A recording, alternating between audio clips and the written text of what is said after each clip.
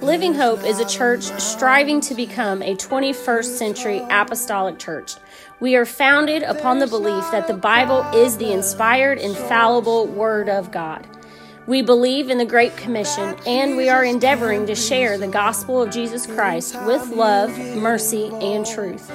Listen in as we share the Word, and that through Jesus Christ, hope is alive. Wait on the Lord. Amen. 1 Kings chapter 17 is the text that we're going to read from. I do also want to say, I know that we all wanted to be in the building today. I wanted it. I can't say that I wanted it more than you, but I feel like I do. I feel like I wanted to be in the building more than anybody else. Maybe that's not true. Maybe you wanted it as much as me.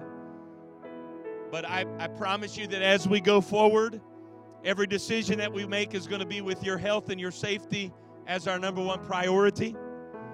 If that means moving back out to the parking lot for a week or two, then that's what we'll do. All right? Again, this isn't what I want, but I want you to know that your health and your safety is our number one priority. All right? With that being said, again, you can go online and read everything we're going to be doing. The building will be sanitized and disinfected. Every time you walk in there, there will have been a team in there cleaning, making sure that it's sanitary and that you can come in there with and feel good about being there. 1 Kings chapter 17, verse 17. Now it happened after these things that the son of the man who owned the house the son of the woman who owned the house became sick. And his sickness was so serious that there was no breath left in him. It's a little bit different than your translation. I'm reading from the New King James Version. Verse 17, I want us to pay attention to that first phrase. It happened after those things. There were some things that happened before that lead us to this event. Verse 18, now that her son is left with no breath in him because of this sickness, she says to Elijah, "What have I to do with you, O man of God? Have you come to me to bring my sin to remembrance and to kill my son?" And he said to her, "Give me your son." So he took that lifeless, breathless body from the arms of a grieving mother and carried him to the upper room where he was staying and laid him on his own bed. I want to preach for just a little bit today. And I know last week we had some cars die. Amen. You know you preach long when batteries die. So every once in a while you might want to start your engine and renew your battery. And I want to preach for a little bit today, as long as your batteries will let me, on this thought: carrying the dead. Amen. Carrying the dead. If I could give it a subtitle, it would be this: a question for Living Hope. A question for every individual of this church body. Do you know what to do with a hopeless situation? Living Hope, will we know what to do when they bring to us their hopeless situations? Amen.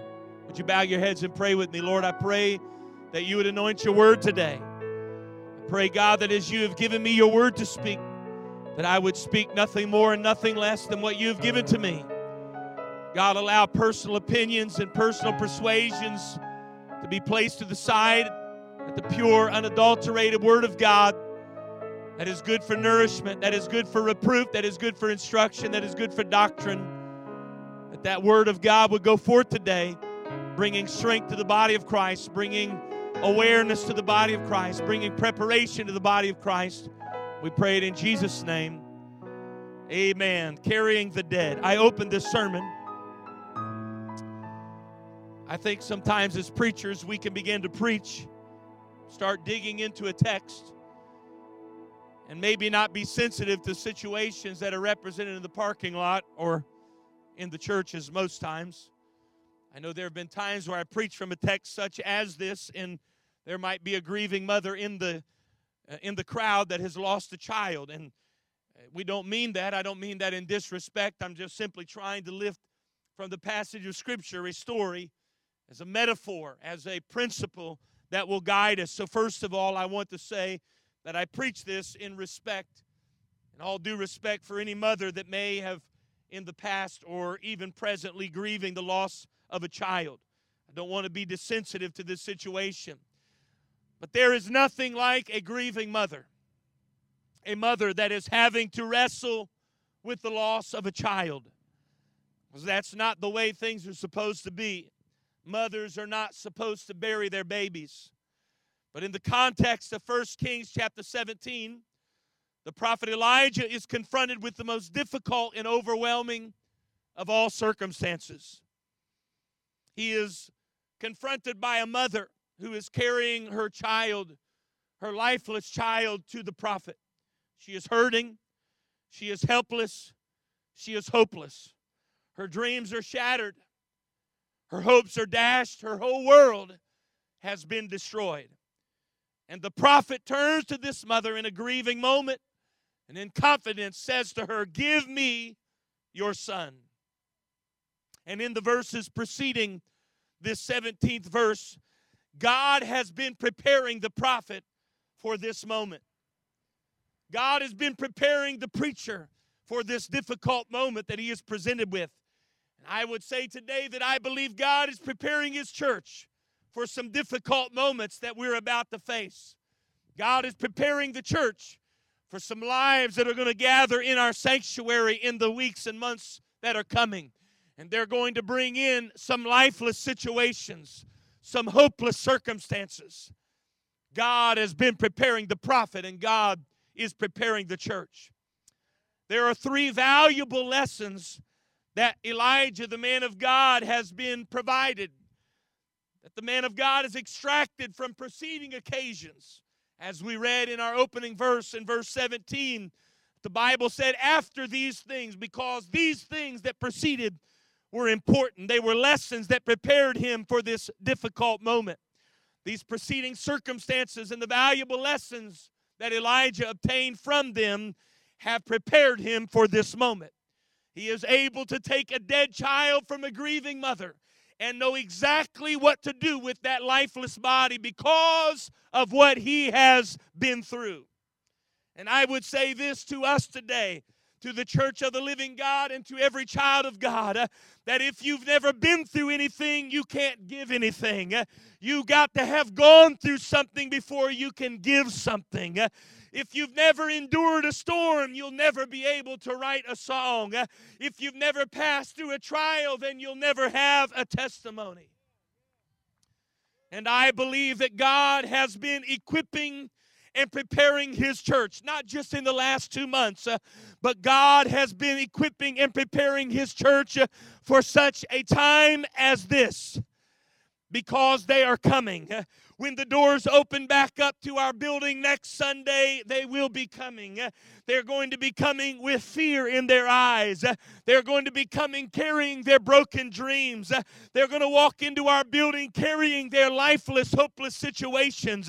And I believe that the church must answer this question. Do you know what to do with hopeless situations? Do you know how to carry the dead? Do you know how to carry those that are broken? Do you know how to carry some shattered dreams and broken lives? And I believe that is the question that is being asked of the church, that the church must, the answer that we must give to them. The answer is not found in theology. The answer is not found in our ability to sermonize or deliver with eloquent oratory. But I believe that the answer that we will give to our world is found in what we've been through, in what God brought us through. That we can learn even from what Elijah went through. Then we, like he, will be able to carry the dead. The first lesson that Elijah learned leading up to this difficult moment is God revealed to him the power of his voice. The first lesson that we must learn if we're going to be able to carry the dead, if we're going to be able to care for the hopeless and the lifeless, is we must know the power of our voice. 1 Kings chapter 17, open your Bible, flip to it in your app, whatever you need to do, but I want us to read that first verse together. Verse number 1, and Elijah the Tishbite, who was of the inhabitants of Gilead. Everybody shout that next word. said. Everybody say said. Elijah the Tishbite opened his mouth, and he said unto Ahab, as the Lord God of Israel liveth, before whom I stand, there shall not be dew nor rain these years, but according to my word. Elijah opened his mouth and spoke to Ahab, and he said, I just want to tell you, Ahab, that it's not going to rain again until I say it's going to rain. It's not going to rain again until I open my mouth and I say it's going to rain again. I'm telling you today that there's got to come a confidence in the church of the living God, a confidence that we can speak and God is going to back us up. You won't be able to carry the dead if you don't have confidence in your word. You won't be able to give hope to the hopeless if you don't have confidence, if you don't realize the power of your voice.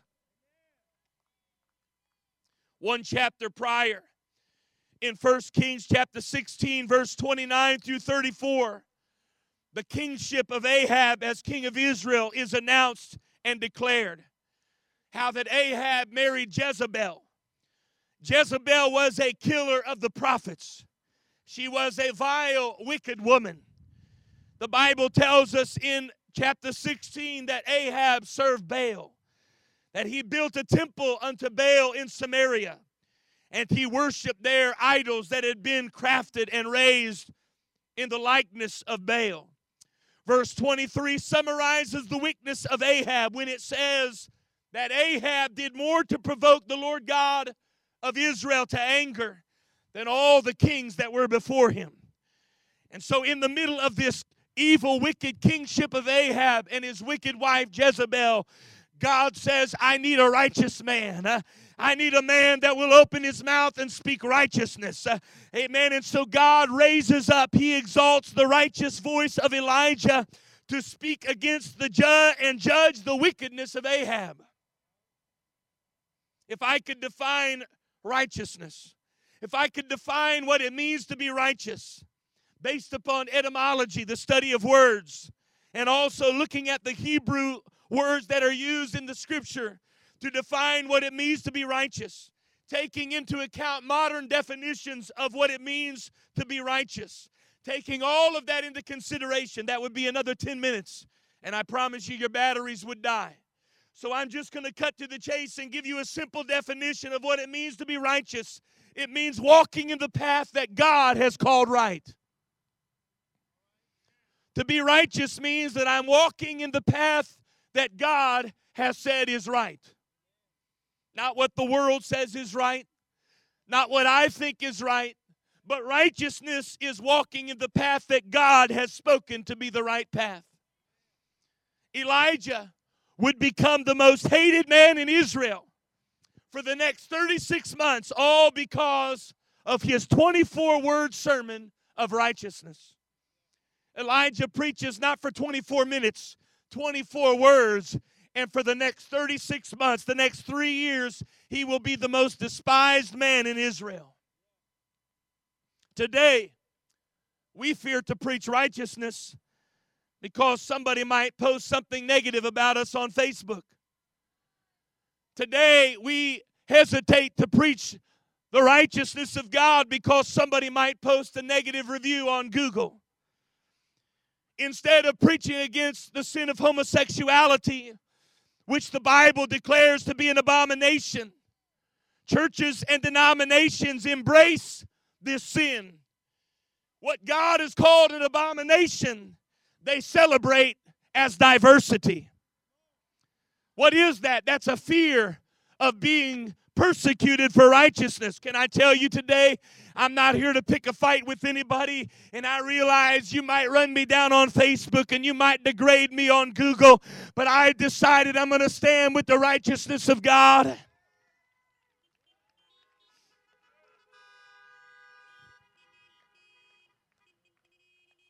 Pastors today that cease to preach against the atrocity of abortion.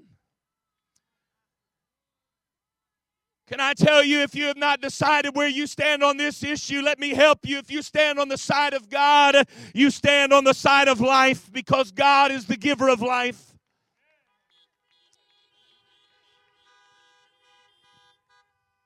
Say, well, preacher, you're getting political now. Abortion is not a political issue. Abortion is a moral issue. But even today, there are pastors that are using the scripture somehow to declare that abortion is a woman's right. But the scripture is clear on the fact that harming a child will result in the wrath of God. I'm talking about Elijah with a voice of righteousness. I'm talking about the church in 2020. We must stand and we must declare the righteousness of God. It may not be popular in society, and we may be run down on Facebook, and we may be degraded on Google, but I have decided I will stand on the side of the righteousness of God. Now, those are the ones that we're all going to honk our horn on. Let me give you a few that you might just hit your hazard button on. Shacking up is no longer wrong as long as we both love each other. All right, I got a few honks. That smoking a little weed is okay if you're a little stressed out.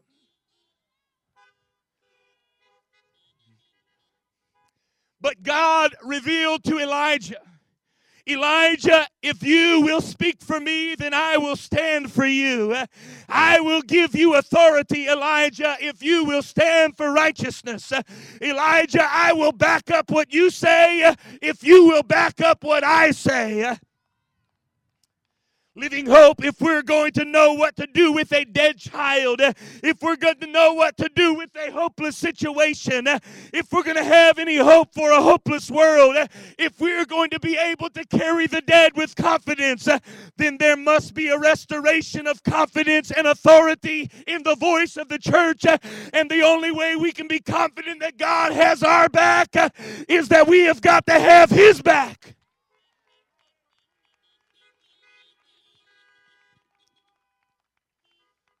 More now than ever before, there must be power in the voice of the church. In 1831, French sociologist and political theorist Alec de Tocqueville came to America, and his quest was to find what made America great. And here's what de Tocqueville, some 200 years ago, said he found when he came searching the greatness of America. He said, I sought for the greatness and the genius of America in her commodious harbors and her ample rivers, and it was not there. He said, I looked for the greatness of America in her fertile fields and boundless forests, and it was not there.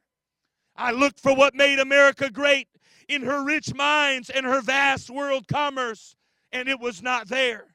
I looked for it in her democratic Congress and her matchless Constitution, and he said it was not there. But here's what de Tocqueville said 200 years ago. 200 years ago, de Tocqueville said, it was when I went into the churches of America and I heard her pulpits aflame with righteousness, that then I understood the power of America. And if we think that we're going to remain powerful without standing on the righteousness of the Word of God, we have another thing coming. If we will stand upon the righteousness of the Word of God, then we can take that dead baby and say, I've got confidence. I've got confidence that if I say it won't rain, it's not going to rain. And if I say to a dead life, get up and live again, God is going to back me up. It's not time to cave to social. It's not time to cave into social pressure.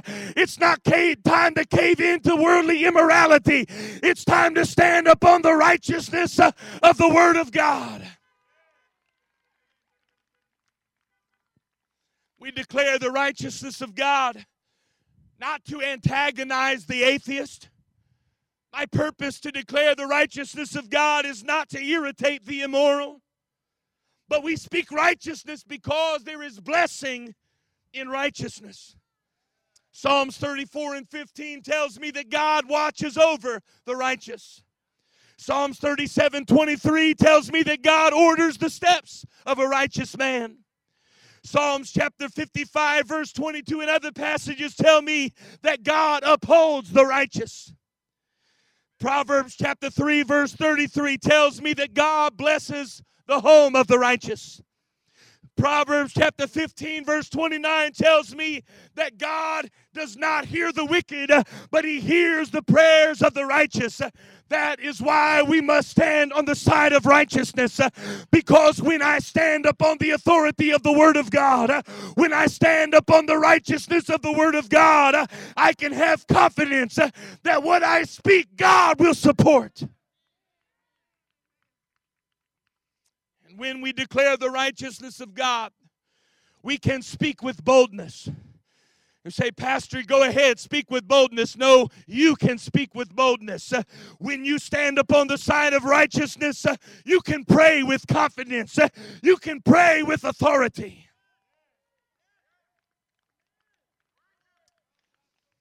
And in confidence.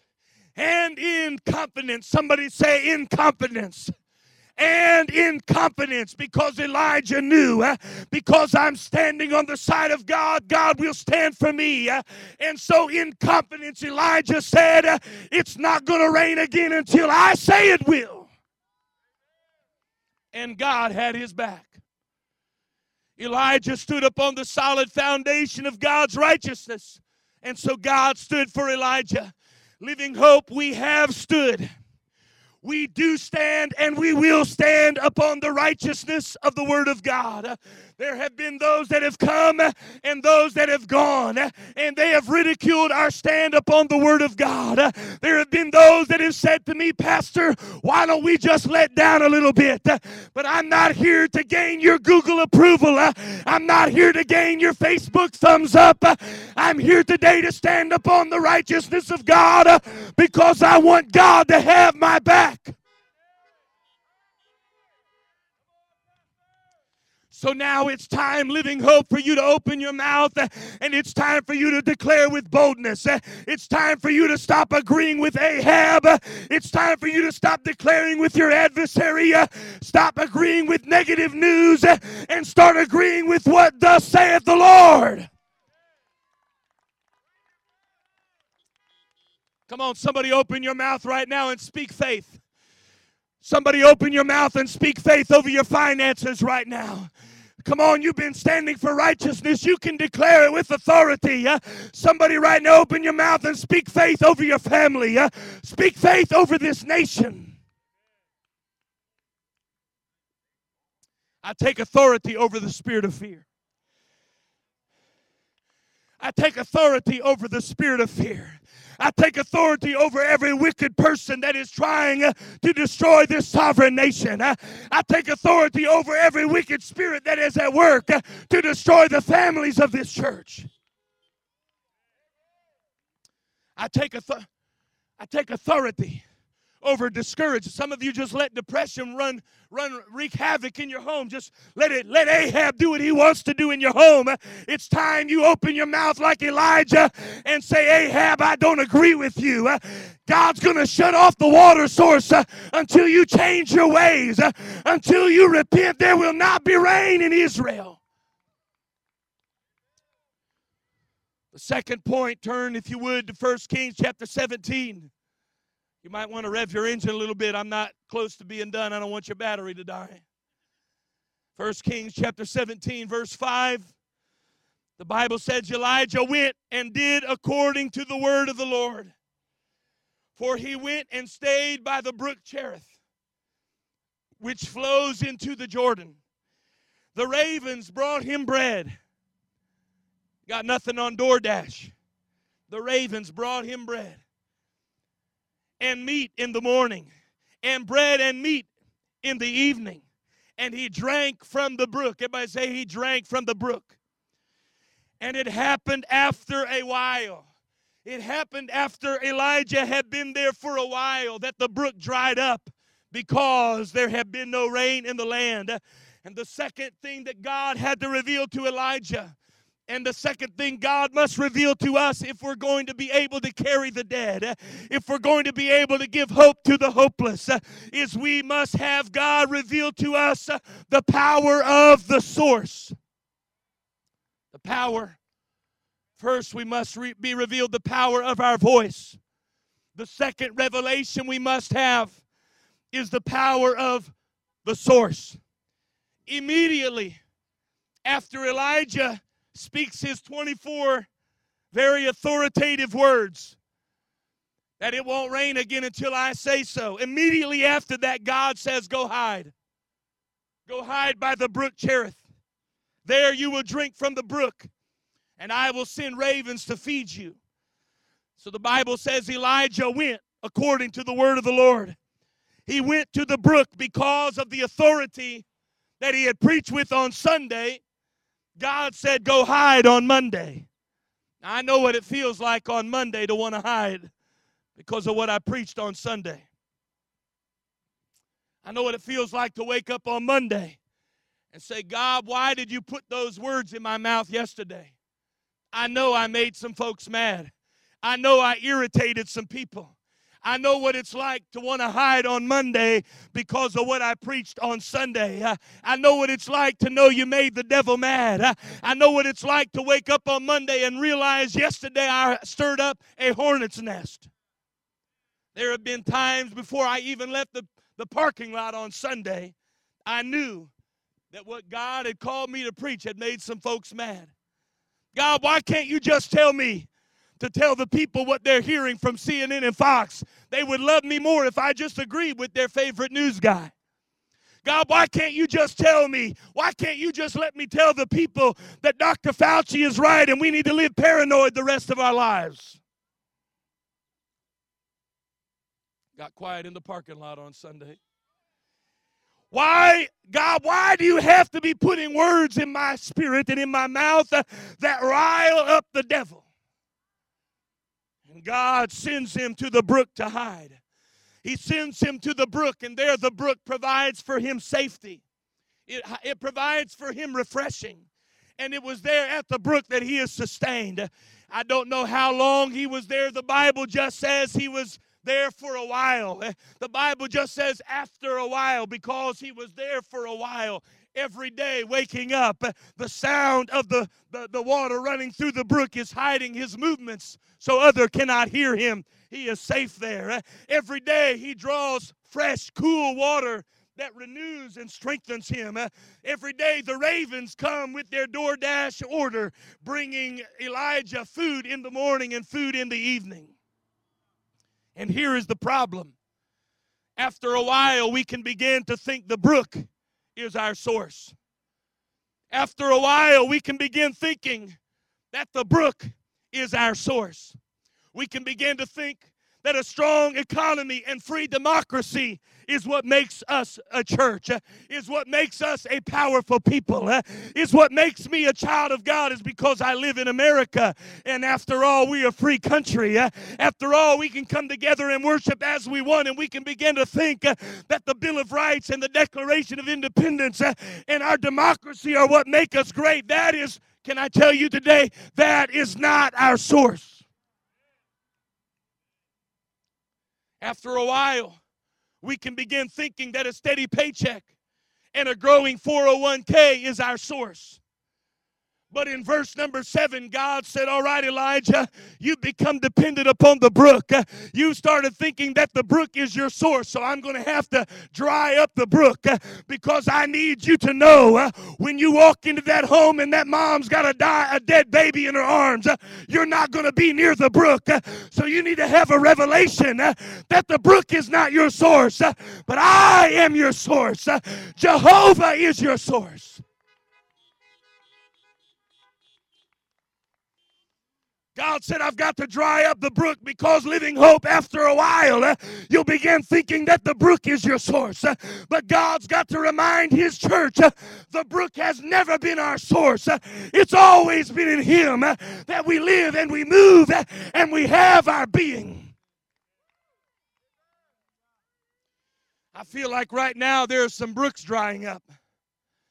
Things that we used to depend on that brought us security, they're drying up. Come on, somebody's 401k is drying up. And nobody's saying, preach it right now. Nobody's saying, I know, no, we don't want that. Sources of entertainment are drying up. NBA's not there. Major League Baseball's not there. NFL may not be there. Those things that we turn to as a chance to get away from the realities of life, they're all drying up. Our liberties and our freedoms that we once took for granted, they're drying up.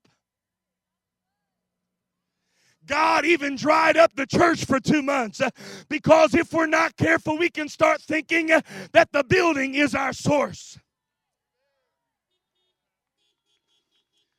God said, I'm going to have to take about 2 months and I'm going to dry up your neighbor's worship because if we're not careful, we start depending on our neighbor's worship to bring us through.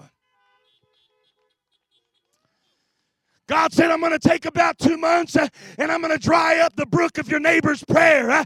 I'm going to dry up the prayer of your elders. I'm not going to let you hear the prayer of your pastor because if we're not careful, we begin to think that the prayers of my pastor are my source. And God has got to remind his church, the church is not your source. The preacher's not your source. Amen. The worshiper next to you is not your source. But God is my source.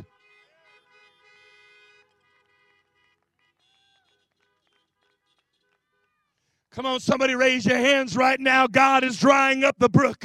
Come on, 401k was never your provider. Jehovah Jireh was your provider. Some of you are worried about your jobs. Are they going to last? The brook is drying up. 35 million unemployed. The brook is drying up. But Jehovah Jireh still reigns. God is still on the throne.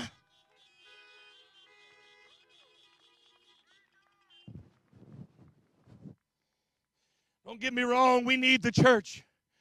We need to be together. We need to see one another worship. We need to hear one another pray. We need the preacher to preach to us. We need the laying on of hands. Amen. But God has got to remind us that the church is not your source. The preacher's not your source. Your neighbor is not your source.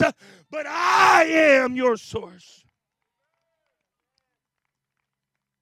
And if we're going to know what to do with a dead, hopeless circumstance, we have got to learn, amen, because there may be times you're out in the community and you can't get to the church. Do you know you still got the power living in you? You can lay hands on the sick wherever you are and they shall recover. The church is not your source. God is your source. Come on, somebody give the Lord praise right now. I like what Paul said. He said, stir up the gift that is in you.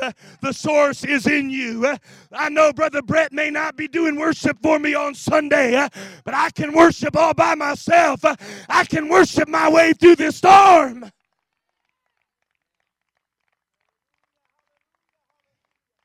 The final point. Thank you. 1 Kings chapter 17, verse 10. 1 Kings 17:10 says, Elijah arose and went to Zarephath. And when he came to the gate of the city, indeed, a widow was gathering sticks. The prophet said to her, bring me a little water in a cup that I may drink. Now this is the guy who's responsible for the water shortage, and he's asking a widow for a drink of water. And as she was going to get it, he decides that's not unsensitive enough. He decides I need to double down on my desensitization and not understanding what she's going through. The Bible says he calls to her and says, bring me a morsel of bread in your hand. And she said, as the Lord your God lives, I don't have bread, just a handful of flour in a bin, a little bit of oil in a jar. And see, I am gathering a couple of sticks that I may go in and prepare for myself and my son that we may eat and die. Everybody getting the situation? She just got enough, Michelle, for one last meal. She said, me and my boy are going to go eat one last meal and then we're going to die together. All we have enough food for, enough water for, is to make one last meal. And Elijah looks at this mama who's about to bury her baby boy, who's about to eat their last meal and then die. And he says, do not fear. Everybody say, do not fear. Go and do as you have said. Eat your meal and die. But first, make me a cake. I want you to put that into modern society. Just want you to think about that for a moment. God had to reveal to Elijah the third thing is the power of his choice. If I could say it this way, he revealed to Elijah that real faith will always require a risk. If there is no risk involved, then it is not faith. You can't walk on water without stepping out of the boat. Well, I'll just wait until the pond freezes over, and then I'll walk on water. But the moment that the pond freezes over, it's no longer faith. Because in order for it to be faith, it requires that there is risk. And intellect and human reasoning says, let's mitigate all the risk.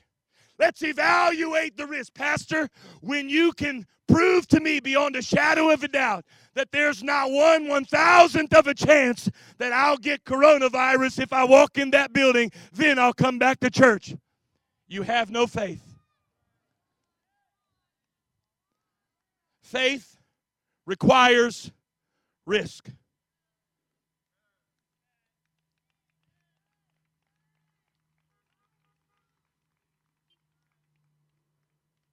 I know that sounds very heartless. Pastor, how can you say that? Pastor, how can you tell us that? How can you say that? Well, let me double down with Elijah. Because Elijah looks at this. Can you imagine reading this story from 1 Kings 17? Reading in the news that a preacher went to the house of a mother who had just enough food to give her and her child one last meal. And the preacher says, before you make yourself a last cake and die, make me one first. Can you imagine reading that on Facebook? Can you imagine reading the comments below that? Can you imagine what, all the emojis would be those angry faces and thumbs down? How in the world could that preacher have that kind of audacity? How could you be that desensitized? How could you be that unsensitive? How could you be that uncaring? How could you do that to a mom and her baby who are about to die? What would you have done, preacher, if the meal hadn't multiplied? What would you do if the oil hadn't continued to flow? How could you be so heartless? But the man of God understood a Bible principle, and that is without risk, there will never be a miracle. Without faith, there will never be a miracle. Until you're willing to make me a cake first, you'll never have enough for you and your baby. If we think that we're going to mitigate all the risk and there won't be 1/1,000,000th of a chance that you can walk into that building without getting a virus, there will be no miracles in that building until we take a risk.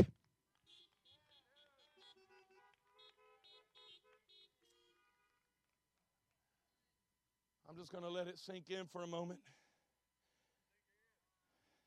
I know right now Facebook may be lighting up. What a cold, heartless preacher. Call me what you want.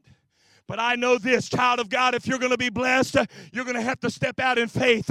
You're going to have to trust God that He is your protector. You're going to have to trust God that He is your shade. You're going to have to trust God that His name is a strong tower, and the righteous run into it, and they are safe. You're going to have to kick fear out of the way and say, I'm still glad when they said unto me, let us go into the house of the Lord. Hallelujah. Come on, I'm telling you, the preacher had a revelation. Society may not understand it.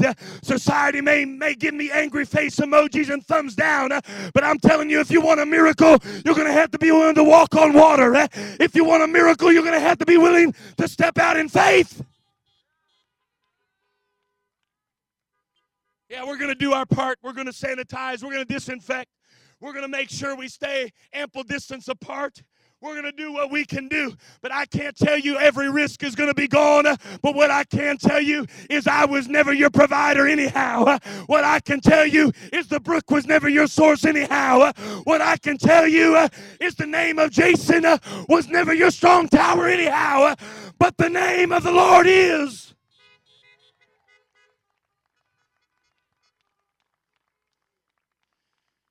And Elijah said, fear not. fear not. Do as thou hast said. Fear not. Tell your neighbor, fear not. Come on, I know I'm back on the same sermon another week. Same sermon another Sunday, but I've got to continue to preach it because the battle we're fighting right now is a battle for your faith. It's a war against the adversary of fear. And I've come to tell you what the preacher told the widow woman. Fear not. 4. Thus saith the Lord God of Israel. 2 things the prophet knew, and I'm coming to a conclusion. The prophet knows that fear and miracles cannot, will not, never have, never will coexist. Fear and miracles will never coexist. Pastor, I'm just going to wait a little while longer. Again, if you have health risks, if you're elderly, if you're up there in age, I would encourage you to wait a little while longer. But some of you, the enemy is using this as a stumbling block, as a roadblock in the progression of your faith. That if you're not careful, you're going to sit home and get disconnected from the church because you're going to wait until all the risk is gone. Let me tell you, child of God, faith is more than a word we put on the wall of our Sunday school rooms. We walk by faith. We live by faith. We serve by faith.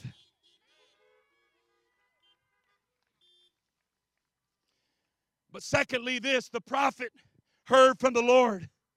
He wasn't just asking her to make him a cake because he was hungry. He wasn't just trying to pick out the woke crowd, the woke crowd, the socially woke crowd. That if you make a statement that's not socially acceptable, they blast you, they share it with all their friends on Facebook and Twitter. Elijah wasn't trying to pick a fight with the woke crowd.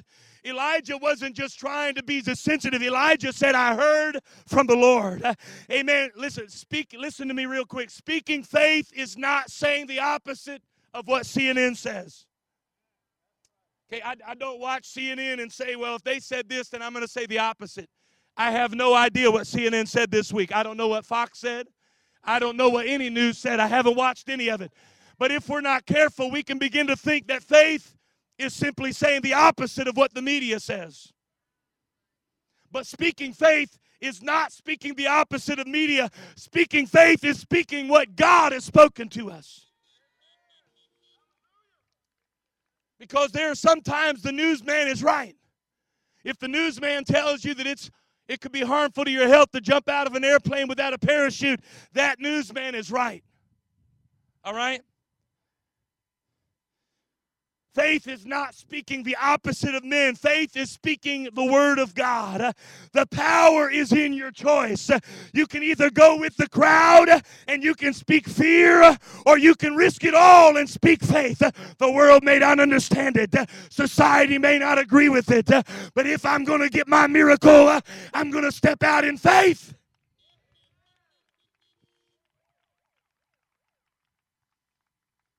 And in verse 17, it would have been easy for the man of God to just walk up to the widow woman when she carried her lifeless son and offer to her his condolences, his apologies, to just look at the hopeless situation and agree with what society has already spoken. It is a hopeless situation. Because when you take a dead body from a grieving mama's arms and you begin to give her some sense of hope, you better know what you're doing. When you look into a grieving mama's eyes and you say, give me that boy, I've got a solution for what you're going through, you had better know what you're doing. When you tell a grieving mama that everything's going to be all right, I'll be right back, you better have the power. You better have a solution. But Elijah had been learning a lesson. He learned, I've got power in my voice. I have the authority to turn off the water for 3 years. Then I believe I can speak life into a dead body. Elijah had learned the power of his source, that the power of God to sustain me was not the brook, it was the power of God, and God is with me now, just like he was with me then. Elijah had learned the power of his choice. He had learned that if he could risk it all and ask a mama for her baby's last meal. If he could risk that, then he could take the risk now and say, give me your dead situation. Give me your hopeless circumstance. Give it to me. I know what to do with this hopeless situation because God has spoken to me. The Bible says that Elijah takes that dead son, that lifeless body. The King James Version says he carries him up into a loft where he abode. But I like the way the New King James Version says it. The Bible says, so he took that dead, lifeless baby, the body of that child, that hopeless situation, and the Bible says he carried him to the upper room where he had been staying. I want to tell this world I know what to do with the hopeless situation because this ain't the last time I heard about a miracle in an upper room. But in the book of Acts, there were a group of believers that were all together in one room, in the upper room. They were in one place. They were in one mind and in one accord. And suddenly there came a sound from heaven as of a rushing mighty wind, and it filled all the house where they were sitting in. I wish somebody get out of your car right now and give God praise. Listen to me, world. I know what to do with your hopeless situation.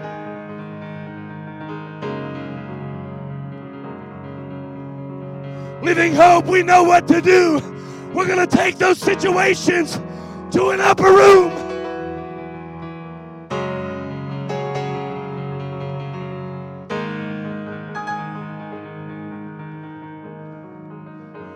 Living Hope, God's been preparing us for this moment. But Elijah, the Bible says he went to an upper room where he had been staying. This was not Elijah's first trip to the upper room. He was there every day praying. He had turned that upper room into an incubator for the miraculous. I'm asking this church right now to open your arms. I'm asking this church right now, they're going to bring their dead. They're going to bring their busted 401ks. They're going to bring their unemployment. They're going to bring their shattered dreams. And they're going to walk into our church.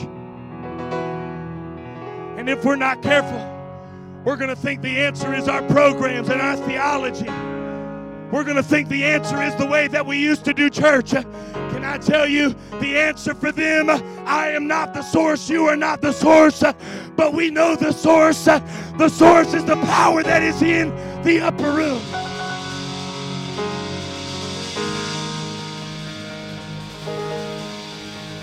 So I say to the hurting of this city, bring to me your dead child. Bring to me your hopeless situation. Bring to me your helpless situation. And what we are going to do as a church is we're going to carry it to the upper room. We're going to carry it to the upper room. And we're going to let the Spirit of God be poured out. We raise our hands all across this parking lot right now. If you're here today and you came with a hopeless situation, if you're a guest and you pulled into this parking lot hoping that a preacher had a word for you, I do have a word for you. I've learned the confidence and the power of my voice. I've learned that if I stand on righteousness, God will back me up. And so I speak right now to your mountain, be thou removed and cast into yonder sea. I say to that spirit of fear, you are rebuked in the name of Jesus. Come on, Living Hope. You've got to get a revelation of the power of your voice. We've got to know. I don't have to be inside of that building for miracles to happen. That is not my source. He is my source.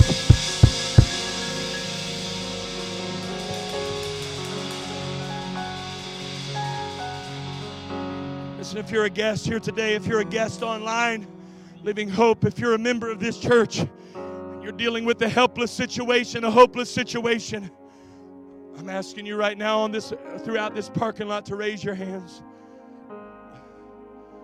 Living Hope, I want us to raise our voices right now. We have got to have confidence. We don't just stand for righteousness so we can be different.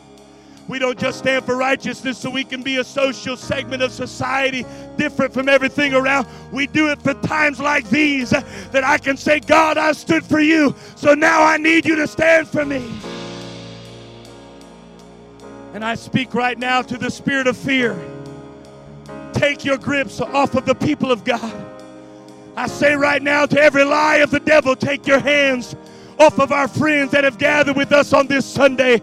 I want to invite you to come with me to the upper room. I want to ask this church right now, let your spirit help me. And let's embrace those that are hurting. Let's embrace those that are helpless. And let's bring them with us to the upper room.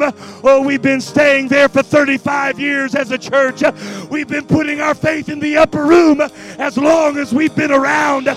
So we invite you right now, Living Hope, lift your voices. I want the sound of speaking in other tongues to flood this parking lot. I want somebody in this parking lot to know that we do have the answer. Come on, begin to pray in the Holy Ghost. Come on, from all the way there to over there. Everybody, if you've got the Holy Ghost, I want you to raise your hand and speak with other tongues as the Spirit gives it. That's what happened in the upper room. Come on. You've got to have confidence in the power of your voice. It's okay to take a risk. It's okay to step out in faith.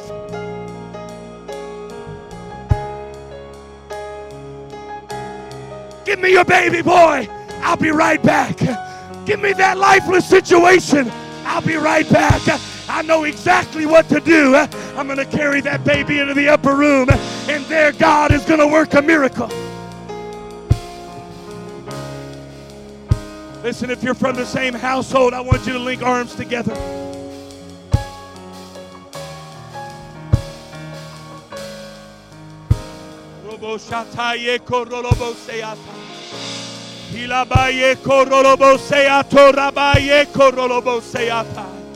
I'm not here to get likes and shares on Facebook. I'm here to get the support of heaven. I'm here to preach righteousness and stand up on the truth of the Word of God. Sometimes it is easy to start on your destination without really knowing the exact path it takes to get there.